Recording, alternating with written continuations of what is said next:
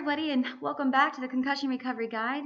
It was so exciting to see your overwhelming response and enjoyment of the first couple chapters that we've released so far in this pre-launch. Today, we're going to share with you Chapter 7, How to Identify and How to Prepare for Post-Concussion Syndrome. This topic is one of the largest topics that comes up with frequent questions wondering how do they know if they've got post-concussion syndrome? Will they definitely get post-concussive syndrome? And I think this will answer a lot of your questions and really just shine the light on post-concussive syndrome symptoms and the actual long, silent, invisible journey it is. Describing, identifying, and testing for concussions and post-concussion syndrome. Chapter 7. How to identify and how to prepare for post-concussion syndrome. As a mother with a son who has suffered 3 concussions to date, one being severe, I have seen the behind the scenes of someone struggling with post-concussion syndrome, the disbelief from others, and the feelings they carry of being misunderstood. In the first few hours and days after a concussion, it is common to experience some dizziness, poor concentration, and other symptoms. These symptoms can even worsen due to the secondary injury and metabolic cascade that follows the primary injury, which is covered in detail in Chapter 5. Post-concussion syndrome is a complex disorder in which various symptoms such as headaches and dizziness can last for weeks and sometimes months after the injury that caused the concussion. In my son's case, it took a complete year before all of the post-concussion syndrome symptoms were gone after his first concussion. Post-concussion syndrome, like concussions, can be unique in nature. The initial injury from the concussion, like the bruising, swelling, ionic disturbances, metabolic changes, transmission interruptions, and injury to the brain will heal, then sometimes the patient develops post-concussion syndrome. Doctors cannot initially detect which concussion patients may or may not develop post-concussion syndrome, but one way to reduce the probability and severity of post-concussion syndrome is to implement a concussion protocol system within the first 24 hours and rest the brain. Post-concussion syndrome is an entirely separate ailment following a concussion and traumatic brain injury that can bring its own set of symptoms and issues. A character trait of post-concussion syndrome is that symptoms continue longer than would be expected from the nature of the injury and often get worse over time, whereas symptoms directly related to the head injury are worse at the beginning and slowly improve. Some experts believe post-concussion symptoms are caused by structural damage to the brain or disruption of neurotransmitter systems resulting from the impact that caused the concussion.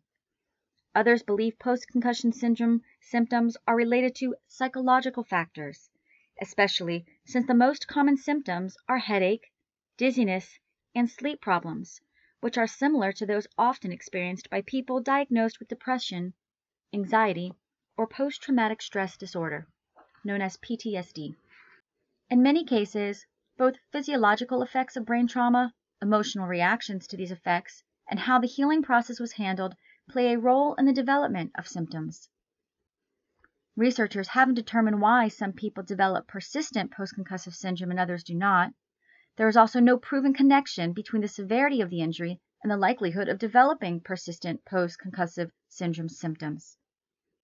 Sometimes there can be a lull of symptoms between a concussion and the onset of post-concussion syndrome.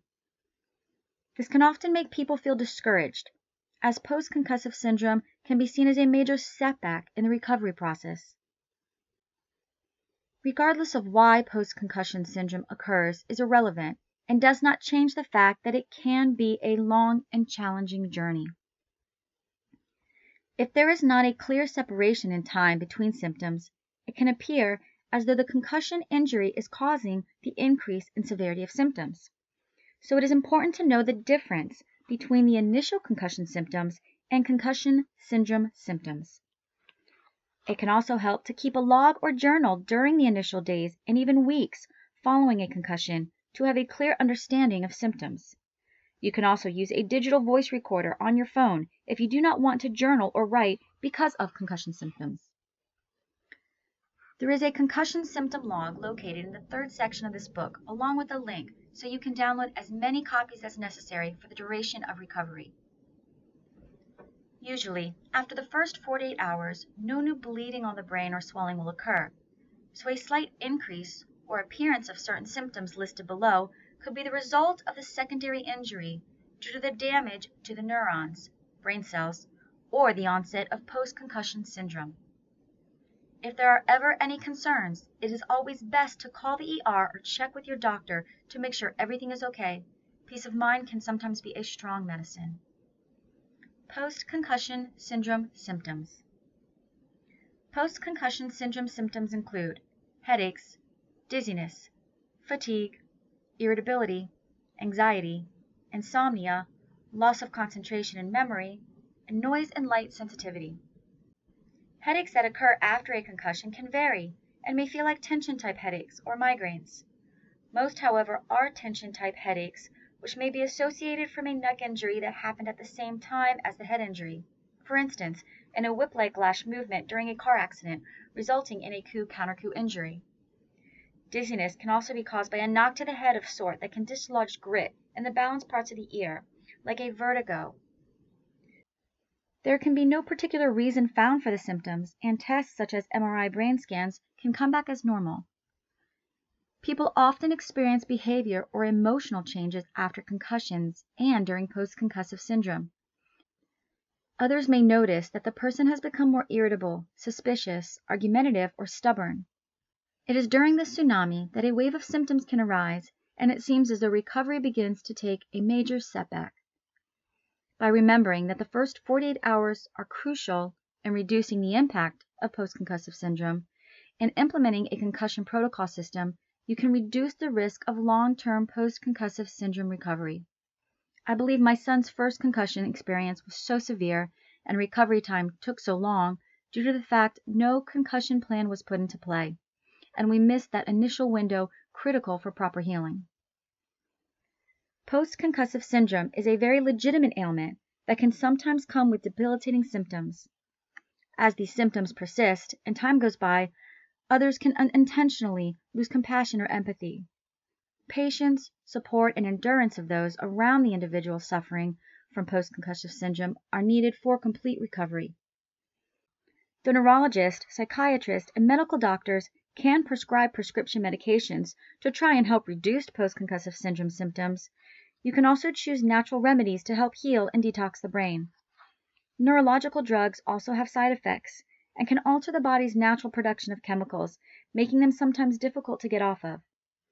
Some of the key neurological psychiatric drugs on the market can be very damaging to vital organs like your liver when used over time. When possible, it is best to heal the body without sacrificing other areas of the body. Help your body heal while focusing on complete and total wellness. Psychiatric medications in post-concussion syndrome, a personal story. I would like to go back to my son's story and tell you a personal experience we had during his walk through post-concussive syndrome. Unfortunately, many people, including myself, did not understand this aftermath of a concussion, and it was a long, difficult journey. After initially being cleared from his concussion, the dizziness, ringing in his ears like a tinnitus, and headaches became so severe they would be completely debilitating at times. It was all he could do to sit up, and the light sensitivity was so extreme that he just wanted to lay in a dark room. It was heartbreaking for me to see him like this, and I was forced to watch as he became more and more dejected, just wanting to return to his normal self. During this time, the school believed he appeared to be fine because he didn't have any visible injuries on the outside. They began to project an attitude of disbelief and disregard for his condition and the continued symptoms. After time went by with these continued symptoms, his neurologist and concussion specialist suggested he be seen.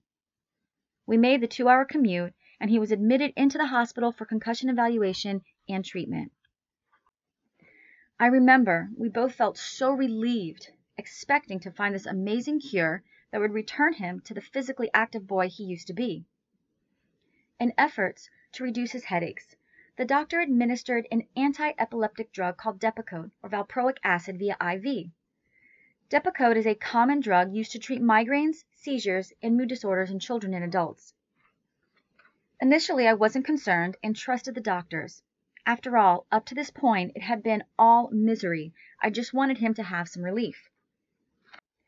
After the first hour of receiving the drug, he began to say that he was having a difficult time moving his legs. I thought maybe he just needed to stretch and move about a bit.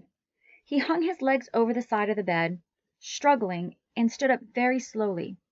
He looked as though he was balancing on wobbly stilts. I asked him if he was okay, and he said his legs felt like they were too small for his body. I thought that was odd, and we contacted the nurse to discuss this with the doctor. They didn't seem concerned and continued to administer the Depakote via IV.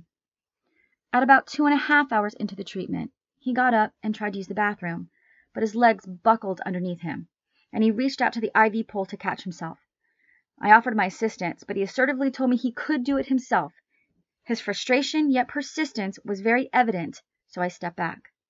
He was not used to having to depend on me so much and get the help, and he did not like it at all. He proceeded to the bathroom, holding onto the pole, dragging his legs across the floor. I alerted the nurse again regarding the increase in lack of mobility to his legs, but they continued the Depakote drip without concern. After 6 hours of treatment, he lost complete mobility in his legs, and he couldn't even stand up by himself.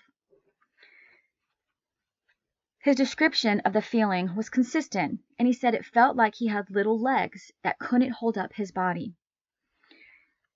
I was done at this point and called the nurses and called his neurologist and asked them to please discontinue the treatment. The neurologist insisted to me this was not the result of the drugs, as they had not come across any such reaction before.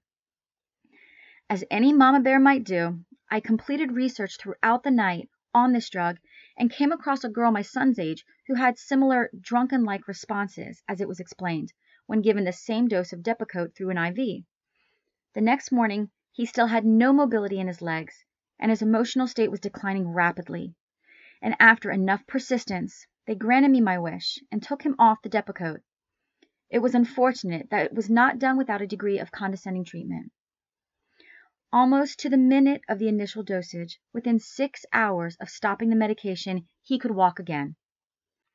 During this time, not only did he lose the use of his legs, but he also experienced negative psychological effects from the drug and became very depressed and anxious. After this situation, I saw the frustration and sadness in my son's eyes. He wasn't getting better. His teachers didn't believe him. The medicine the doctors gave him didn't work, and even they questioned the validity of his loss of mobility. I seemed to be the only one who knew him and was with him around the clock to notice the truth. When he asked me what we were going to do, I could not let him down, and there was no way I was going to tell him we were out of options. I knew that I must find another option. It was at this place in our concussion journey that the complete concussion protocol was created. I know that everyone's situation is different. However, based on our position, it was our choice to continue treatment without the use of psychiatric-type medications and neurological drugs. Treatment options. It was at this stage of my son's concussion that we began to aggressively implement a natural approach to help his brain heal. In the second section, you will be given in detail the concussion protocol nutritional guidelines, education and meal plan, along with complementing meditation and reconstruction exercises. I will not be covering medication, nor is any of this information meant to be taken as medical advice. This is intended for informational purposes only, and you should discuss implementing any program with your doctor. I'm going to show you the approach that I took with my son as another option, other than psychiatric medications, and teach you how to implement this plan, aiding the brain through the recovery process through the use of foods, vitamins, minerals, meditation, and reconstructional techniques. The beauty of using the concept of food as a natural approach is that it removes the harmful elements like possibilities of dependency and the side effects like those that were experienced with neurological drugs, like in my son's case. Much research has been done to date showing the direct connection that certain foods can have on the brain. For example, insulin resistance, obesity, and glucose metabolic issues have all been linked to the development of Alzheimer's, dementia, memory, mood disorders, headaches, and depression. Reducing blood glucose levels and balancing insulin levels can be a very effective way to positively influence and reduce psychological symptoms associated with post-concussive syndrome without the use of psychiatric or neurological drugs. In addition to regulating blood sugar levels, increasing healthy fats is another way to help aid the brain in the recovery process. Incorporating a modified ketogenic diet is a very effective way to stabilize blood sugar levels, increase ATP or fuel for the brain, and regulate brain neurotransmitters. A modified ketogenic diet is a meal plan that focuses on increasing fat intake on a regular basis. In the upcoming chapters, you will be taught a specific type of ketogenic diet that focuses on increasing quality healthy fats in efforts to regulate blood sugar levels, offer an alternate source of energy, or ATP, through the production of ketones, help the brain achieve polarity within the cells in order to reach homeostasis, and stabilize major neurotransmitter production. An introduction to ketosis. Since the beginning of time, man has been equipped to survive. The body has an amazing mechanism which kept the human race alive during times of famine. This mechanism is the ability to turn body fat and metabolize fat, turning it into fuel. In normal metabolism, carbohydrates are converted into glucose and used to provide energy. Cells in the body use energy in the form of ATP. Under some circumstances, like in fasting, glucose is not available because a person is not eating enough carbohydrates to convert into glucose to meet the metabolic and caloric needs for the body. When this happens for survival, the liver converts or breaks down fat into fatty acids in ketone bodies that provides an alternate source of fuel for energy production to the entire body, including the brain. To sum it up, when you don't eat enough carbohydrates to produce energy for your body, your liver will use your fat storage and break it down into fatty acids and ketones to use for energy. This is why ketogenic diets are so effective for weight loss. The reason a modified ketogenic diet is used in the concussion protocol is to encourage the body to create ketones because of the benefit that they have on the brain, specifically as it relates to concussion recovery. We are going to focus more on a ketogenic diet and modified ketogenic diets in the next chapter. An alternate form of energy for the brain to use other than glucose is ketones. Regulating insulin levels, lowering blood sugar levels, and increasing healthy fats help to reduce and possibly avoid unwanted post-concussion syndrome symptoms. That is a completion of both Chapter 7 and Section 1. Next, we will begin Section 2, How to Feed the Brain, How to Eat to Help the Brain Heal After a Concussion, including a complete meal plan with recipes. The first chapter in Section 2 is Chapter 8, How to Help Your Brain Heal Through Foods. Thank you so much for joining me, guys. I hope you enjoyed that chapter out of the Complete Concussion Recovery Guide. Stay tuned. We are getting ready to launch, and we're going to keep giving you drips of information and soon answer your questions in person.